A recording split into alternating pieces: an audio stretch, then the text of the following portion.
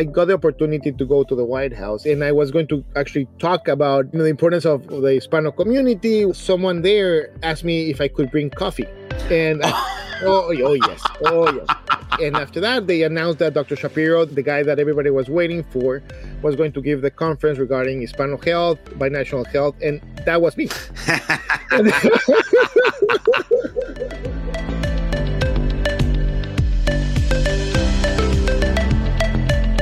Welcome to Lead with Your Brand, the podcast that explores exceptional career success stories, inspiring and insightful personal brand journeys that answer the question, are you coffee or are you Starbucks? Fascinating conversations with leaders about their career breakthroughs from entertainment, tech, media, and more. You'll learn how they've turned up the volume on their brand to unlock success. Firsthand, uncensored, and real, as told by people who've been there. And plenty of inspiration and practical tools to help you lead with your brand every day as you drive towards your next career breakthrough. And now, here's your host, personal branding expert, diversity advocate, and keynote speaker, Jason Patria. Hey everybody, it's Jason Patria, and you are listening to the Lead with Your Brand podcast, which is the podcast for people just like you who are looking to show your value, turn up the volume, and lead with your brand to your next career breakthrough. We are celebrating Hispanic Heritage Month through October 15th, so make sure you check out leadwithyourbrand.com/Latinx to hear all of our favorite episodes from seasons 1 and 2, featuring leaders who just happen to be Latinx. Well, I am super excited about today's guest. It is Dr. Elan Shapiro, who is the Medical Director of Health Education and Wellness at AltaMed. But before we get to Dr. Shapiro, I want to talk a little bit about your brand and differentiation. At the end of the day, your brand needs to have a positioning statement. It needs to really say how you are different and distinctive from other people. It needs to describe your clear area of expertise. So I know that you're a jack of all trades. I mean, you wouldn't be successful if you didn't have a whole bunch of amazing talents. But when you think about your brand, you need to whittle it down because nobody goes to look for a jack of all trades. People are looking for people who are experts and really own a space. So what is that one thing, or maybe those two things that really define who you are, that are a clear area of expertise? Let me give you an example, because we all love shopping. We all go to Target. We all go to Walmart. And at the end of the day, they really sell the same stuff, right? They sell the same laundry detergent and barbecue grills and food and beverage and all of those great consumer packaged goods. But we see that Target and Walmart each have a distinctive position and a clear area of expertise. Quite frankly, when you are looking for the lowest price on all of these items, you're going to go to Walmart because that's their brand promise. That is their point of differentiation. They do everything in their business to ensure that they are passing on the lowest price of any consumer packaged good anywhere in the United States to you as a customer. But if we go on the flip side, why is it that people love going to Target? Well, at the end of the day, Target provides great low prices and value, but they're really delivering you a little bit of design within reach. So if you're looking for those back to school fashions or a cool tee or even a Pride collection, or you're looking for those great brands, but at a reasonable price, you're probably walking into a Target store because they look at curating their collections to be some of the best and coolest brands, but bringing it to you at a valuable price point. So that's your homework. I want you to think, what is your clear area of expertise and how can you lead with that and your brand every single day? Well, I'm super excited about today's guest. It is Dr. Elan Shapiro, the Medical Director of Health and Education Wellness at AltaMed. Currently, Dr. Shapiro is helping to create and implement programs and services that expand access to care and improve outcomes for the community. One of his biggest accomplishments at AltaMed has been the development of a dedicated AltaMed health and wellness facility.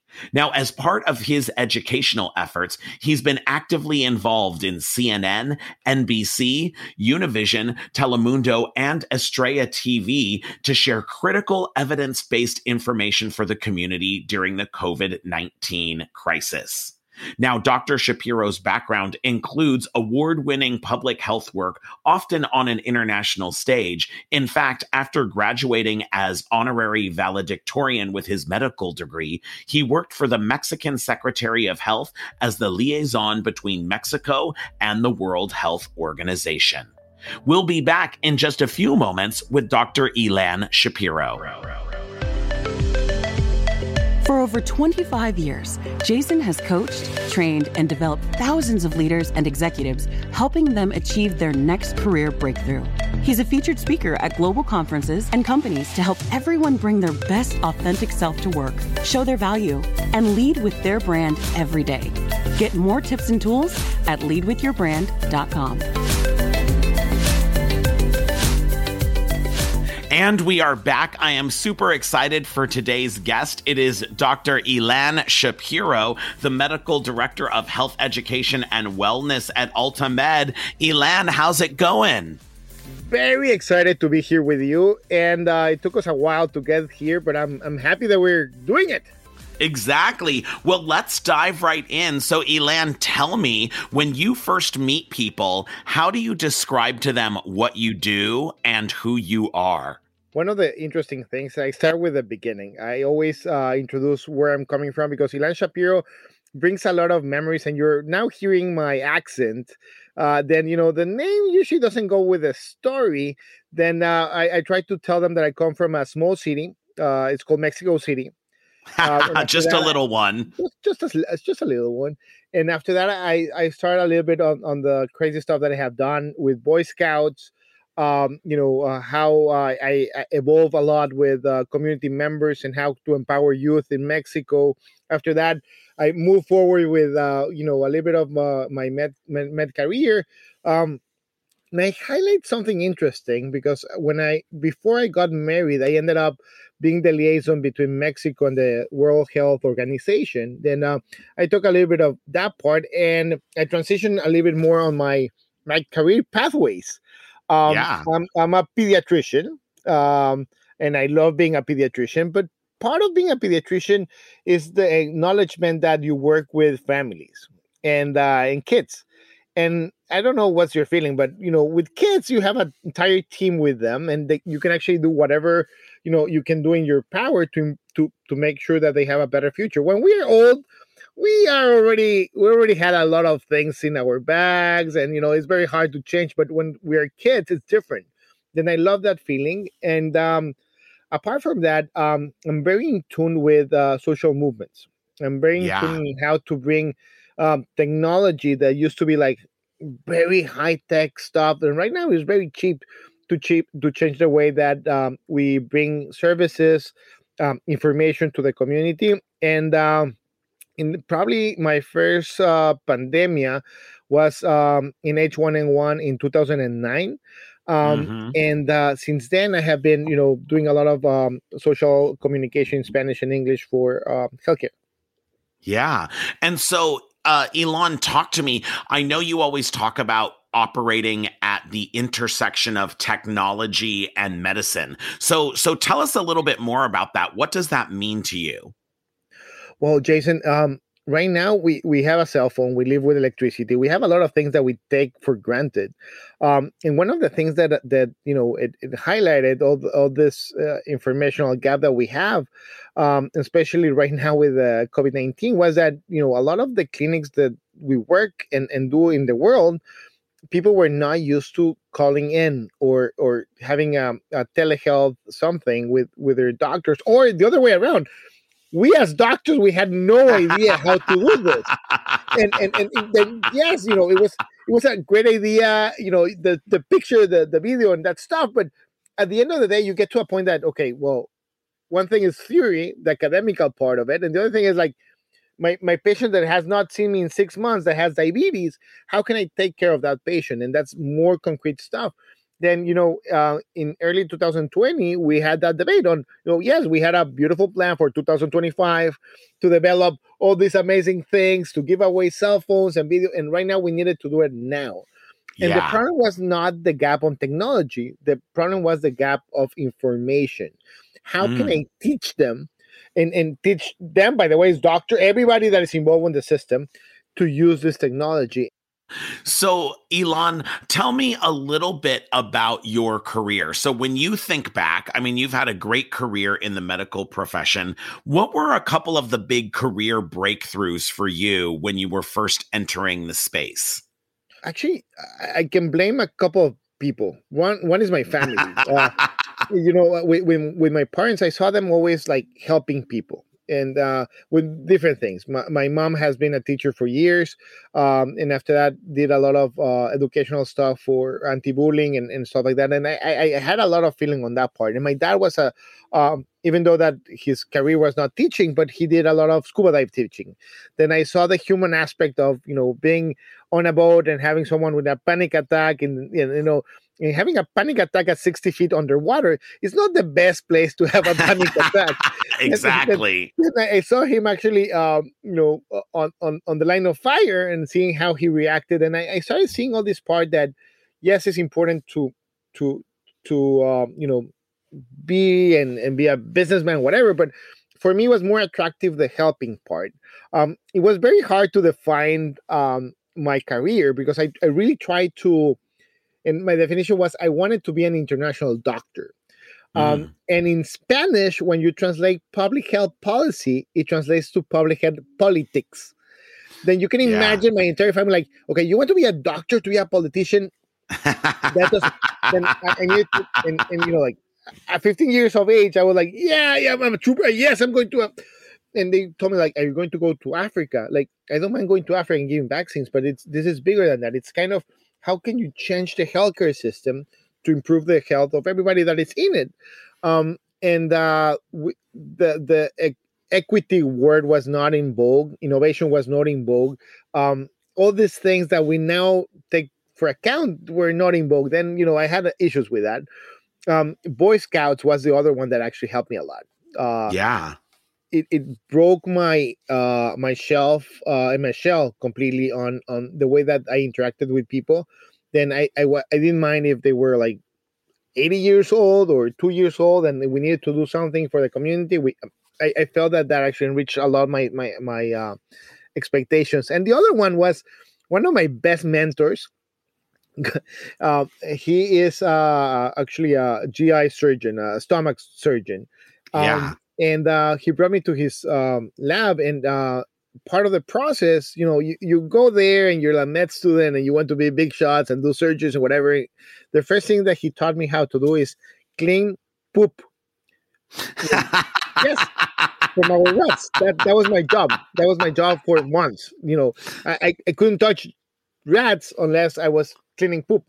And the best thing was not that he actually asked me to start with the bottom part of all the process, but he was there on the weekends with me. Yeah. That was the eye-opening experience. The surgeon that had family, had absolutely everything, that if it was a team moment, he was not delegating and just running away from it. He was there present, doing it.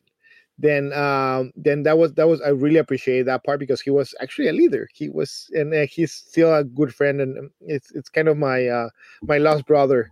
And all this, and you usually don't see a lot of leaders actually doing that, and they kind of defer, send, manage, but he was there and present, and I love a lot of that part. And the second, I think that the following acts were when I got the possibility to work for the Mexican government as the liaison between Mexico and the WHO. On that scheme, I saw, when you're a doctor in Mexico, you train and you go to little pueblitos, little towns, and you go to a lot of places and you see, the mismatch of healthcare services on cities, rural areas. When you go to Geneva and you see so many different countries um, trying to do the same thing, and you see, like the big companies trying to move one thing to another. I got to see, how the world moves from the upper part and the middle part, and the bottom part. And most importantly, I did have the pleasure to see people on the ground. It was not a number for me. It was not, like, yeah, 40% of these people have obesity. No, no, no. I was working with them. I was helping craft policies to help them be better. Then that's the things that I loved. Then it was not just the theory, but also the networking, the sweat on the ground that make a huge difference for me. Yeah. And so, Elon, let me ask you, so how is it that you became appointed to be that liaison to the World Health Organization? How did that happen? I was finishing my Mexico. It's to become a doctor. It's a 6-year process. It's 4 years of training, clinical stuff. 1 year that you call an intern. Different than the U.S. It's an internship year that you're still, you're still not a doctor, but you practically live for 1 year in hospitals. Like you do your rotations in pediatric surgery and that stuff. Then thereon, I started actually talking with a lot of people, and there was an opening in the Mexican government, and they did blindfold age and gender. And they only saw not your name. They actually blinded a lot of things, and it was exam based.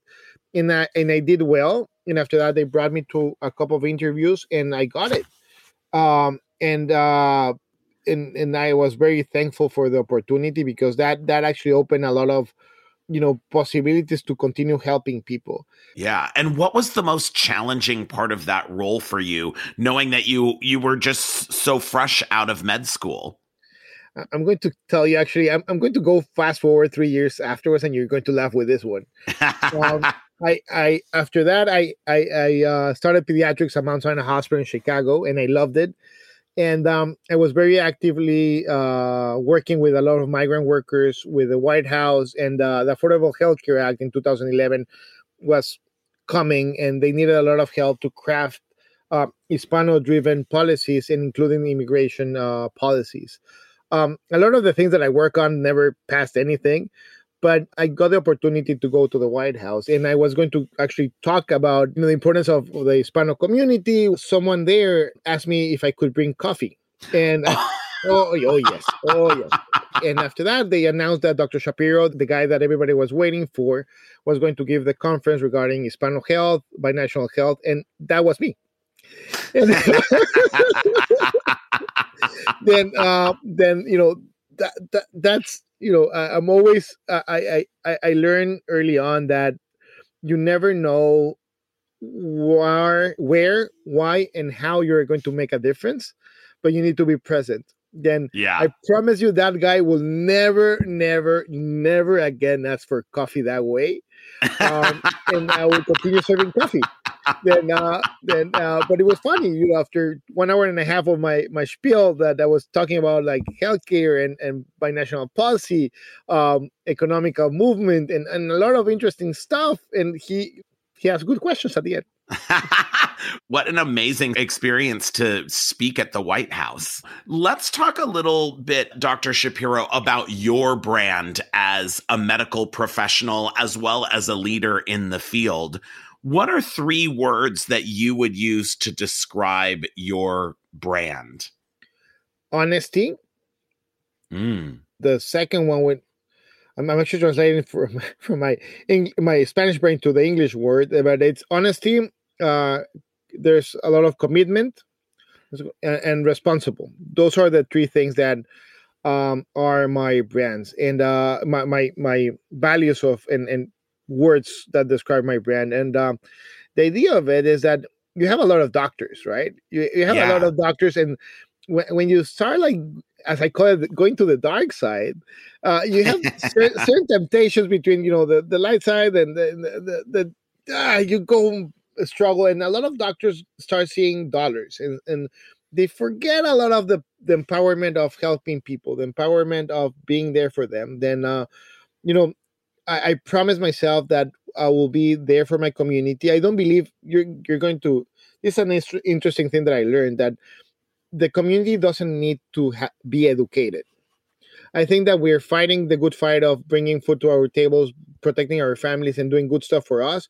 But they need information in a way that that it can be digested, and most importantly, act upon it. Yeah. And that's those three words are the ones that empower people to have honest conversations, to be responsible with the things that we're doing. And if we choose something else, just say it. Yeah, I don't want to. I did it, and this is what I get, and I'm, let it be. But that's kind of the conversation that I want to bring to the table. Yeah. And so I love honesty, commitment, responsibility. It really sounds like you're still that Boy Scout at heart. I think if I lose that part, I will lose myself. Yeah. I try to have as much fun as I can every day, like even with my nurses, with my patients, with every, and don't get me wrong, I do see horrible, crazy stuff on the weeks, but part of it's how can you transform all the crazy stuff that we have around us and do something about it and bring something positive to the world, especially right now that we are all in this, predicament. Yeah. And so have you always felt like that was your brand and your values, or has that evolved over time? It evolved to the point that I never asked for things. I was very the one that I was kind of the punching bag. I love the word resiliency. Like you hit me, I will come up. You hit me, I will come up. But one of the things that I learned in the past 2 years is that I want to be more than resilient. I do not just want to stand up. I want to be taller. If you're going to hit me, at least it will hurt you. If you get like the first one, I'm your punching bag. The second one, that doesn't happen, and that's one of the things that we need all as humans. There's things that we need to ask for. And there needs to be a balance always. If you bring water to a table, maybe someone brings apples, and you have like a nice meal with water and apples. And everybody needs to bring something valuable to the table, because at the moment that it's completely, without a value to the other person, it becomes a commodity. Yeah. It has a number. It doesn't have a feeling. I'm more about feelings and pushing forward, because that's a beautiful part of the things that I do. I do not sell like potions. I do not sell vitamins. I want to share information. I want to make sure that you have in front of you choices. And at the end of the day is, the way that I always portray myself is that I'm a waiter. When they come to my clinic, to my anything, I'm the waiter, and they come to my restaurant. Then they need to sit down and relax. The second thing is I'm going to show them my menu. If they like, there will be dishes that I will recommend. They go like, no, that's not for me. I hate that. I'm deadly allergic. Or other ones that I will recommend, and they will take. But the promise at the end of the day of that interaction is that when they leave that door and they close it, they need to be satisfied. You talk about, the need to bring value. So what is that value that you bring as a physician that maybe other physicians don't bring? What's your point of differentiation and your value proposition? First of all, Deland Shapiro, it brings a lot of, cultural background there. Also coming from Mexico, understanding what's actually a migrant story that it's recent, understanding the values of not just being both sides of the border, being in both sides of the border at the ground, and also at levels of government, and also on the non-for-profit area. Then there's a couple of things there that it's not just the pediatrician, it's not just the doctor, it's not just the physician, or not the Mexican, or not the guy, the Len Shapiro guy. It's the combination of that package where a lot of people ask me, why are you in the US instead of being in Mexico?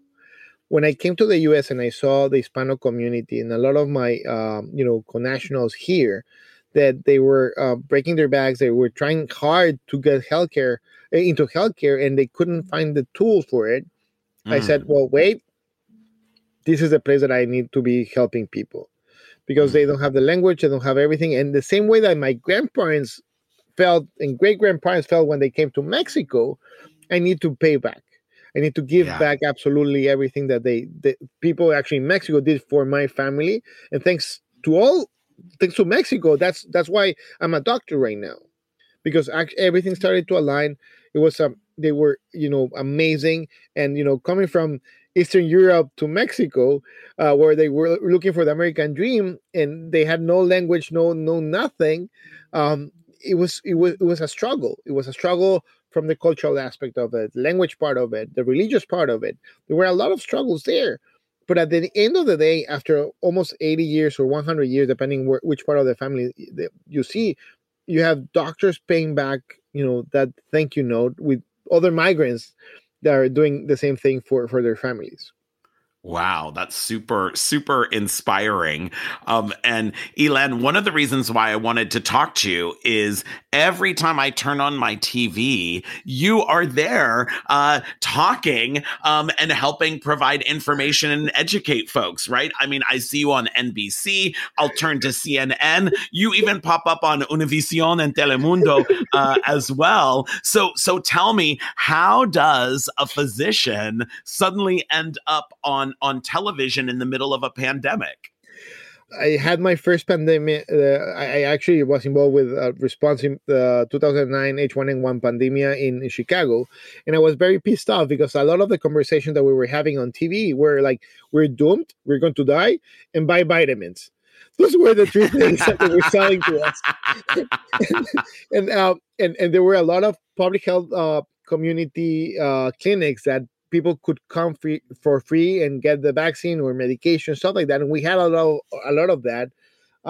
And a lot of people were deadly afraid, and I'm going to use deadly afraid of going there because they were going to be deported or infected or whatever. Then I started seeing a lot of the family members, the parents that I was taking care of, actually dying or getting severely, sick, not just for the H1N1, but because they were not renegating everything. It's not that that when there's a pandemia, the virus calls everybody else like, don't come because I'm here. Then diabetes, hold on. Hypertension, hold on. Cancer, don't come. Strokes, no, it doesn't work like that. Then I was starting to see all the repercussions and the horrible things that were happening because of it. And I saw also a lot of mismanagement and misinformation on the headlines.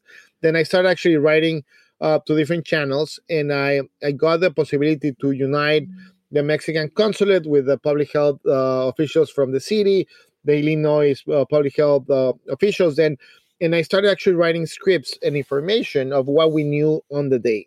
And I started loving it. And one day, actually, one of the journalists was not there, and he was sick, and they needed someone actually to give the news, and it was me. And it was, I Wow. did, like, it was like a 1.5 minute piece in Univision regarding H1N1. And after that, suddenly, NBC started calling and the idea of it was that I really wanted to help. I really wanted to share information as it is, trying to take away, sometimes they put a little bit of Tabasco sauce and salt and pepper, and they spice it up to make it more sexy on the media. But I needed to make sure that I was sharing information that was actionable. That, one of my best phrases that I love and enjoy saying is that I want to translate medicalish to actionable things. Meaning that, you can have all this jargon about hypertension and whatever, and SARS-CoV, whatever, but if it doesn't ring inside of you, if it's not transmitting something that you can do with it, it doesn't work. It's entertainment. It's not helpful. Then I wanted to be that part of helpfulness and actually be present with the community. And especially with the Hispano community, because at least with NBC, CBS, CNN, you have established faces. You have a Sanjay Gupta. You have all these amazing icons in all, Fox. You have amazing icons there that, you see them and you hear them, and they are transmitting things. But for the Hispano market, there's a huge gap. And so fast forward to the past 18 months, you've really been on TV and in media a lot talking about COVID-19. So tell me, how do you translate your brand of being, honest and responsible, that your patients see you as, when they interact with you in person or in telehealth? How do you translate that for television? How do you emote that? I'm going to tell you a secret. Yeah. Without my patients, I would not be here. That's it. Wow. That's it. That's without, and a lot of people ask me, like you probably would do millions or billions of dollars if you devote yourself for.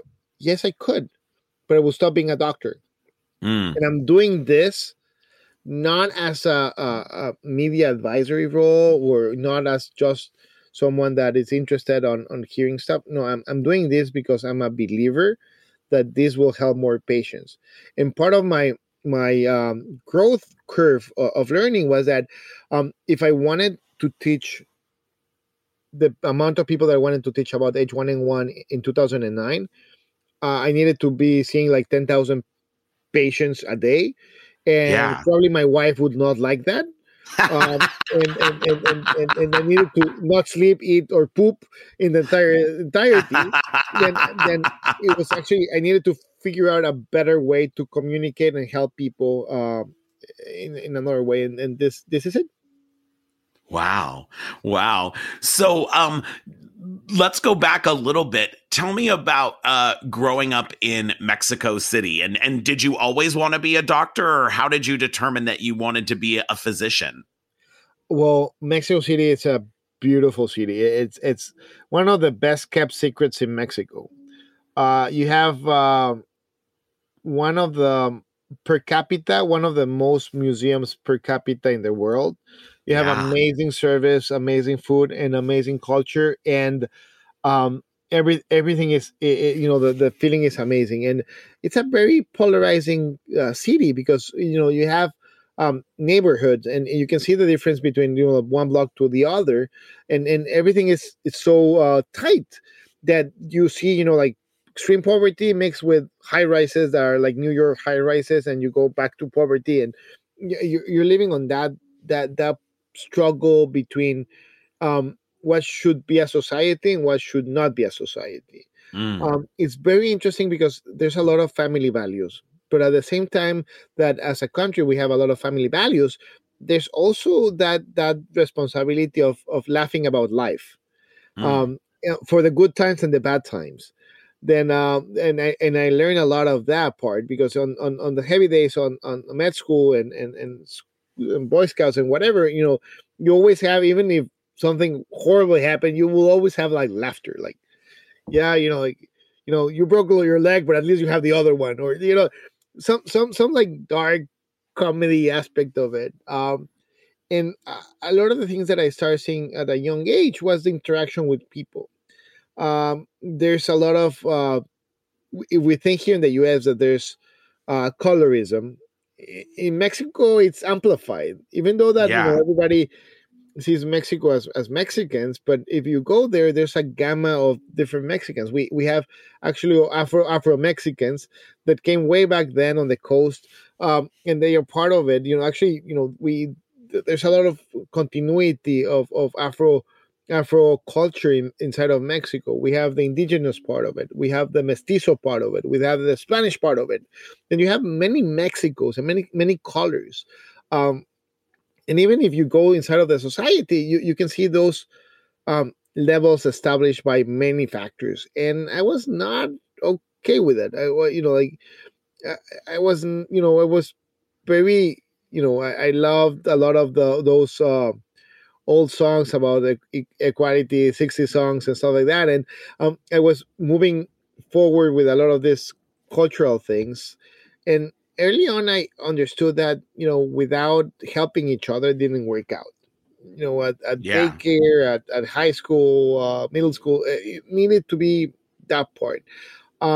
I actually suffer a lot of dyslexia.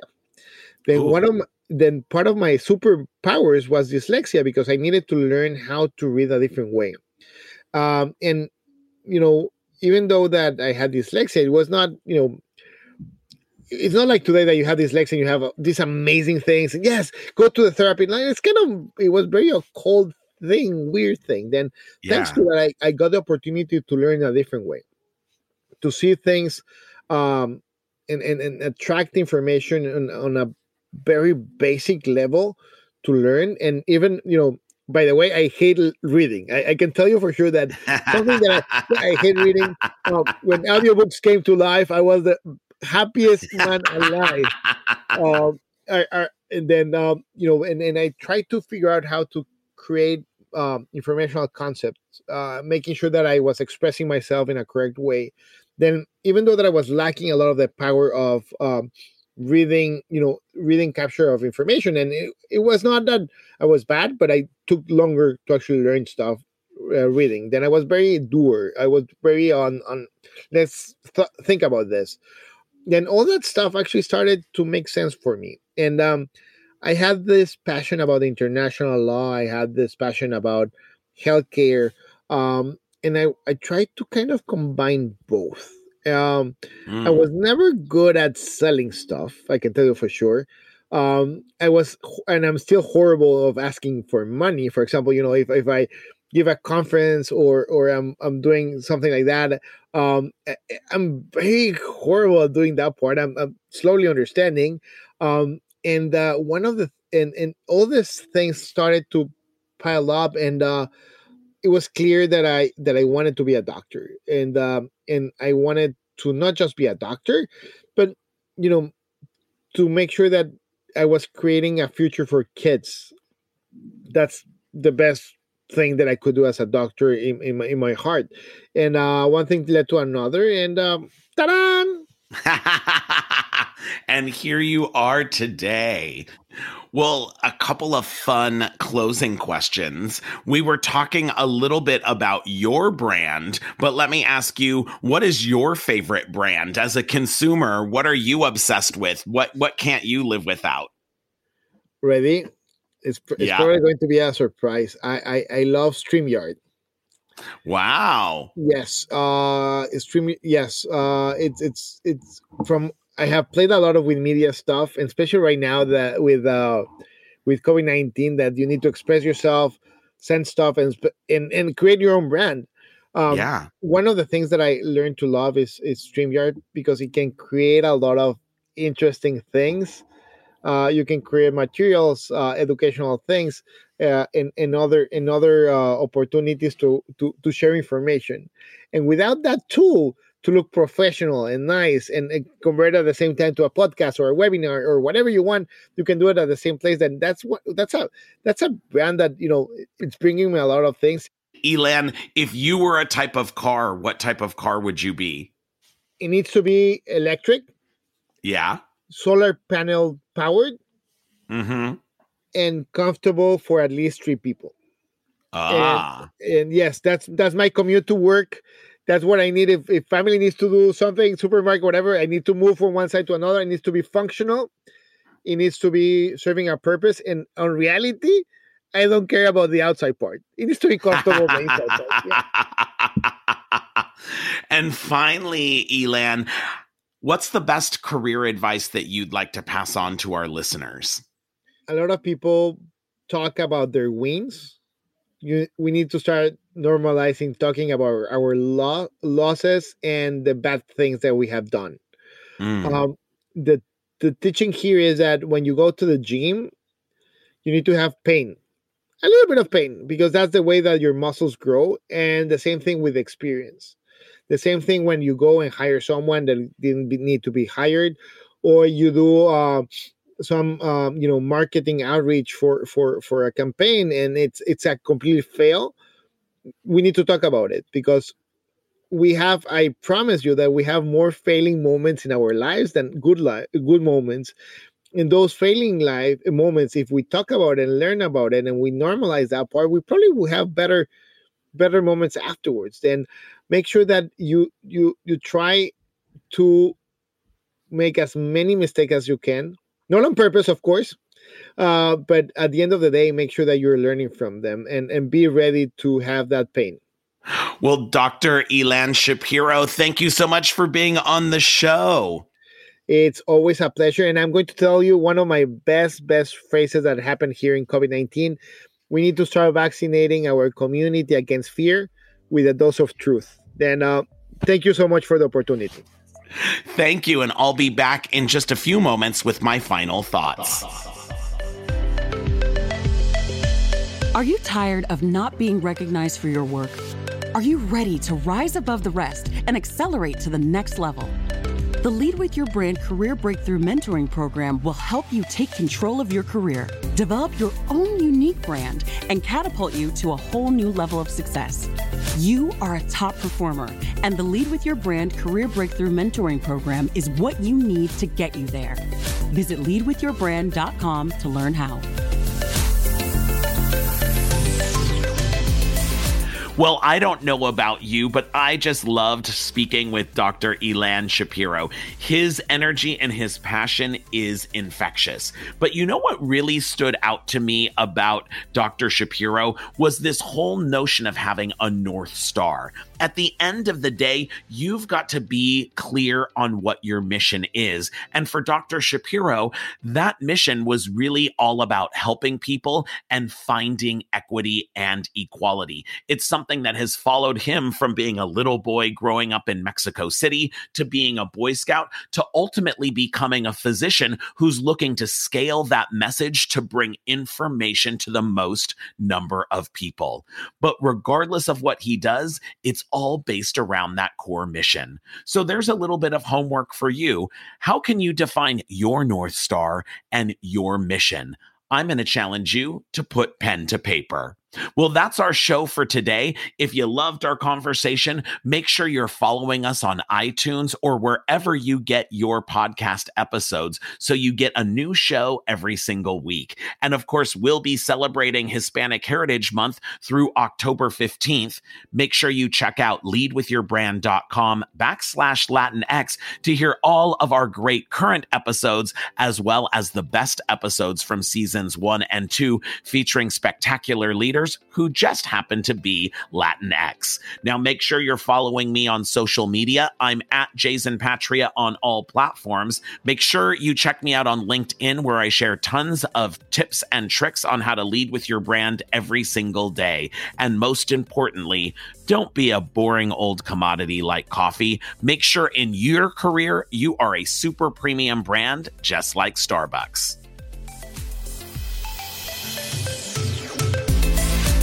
You've been listening to Lead with Your Brand, the podcast that explores and uncovers exceptional career success stories and inspiring personal brand journeys with your host, personal branding expert, diversity advocate, and keynote speaker, Jason Patria.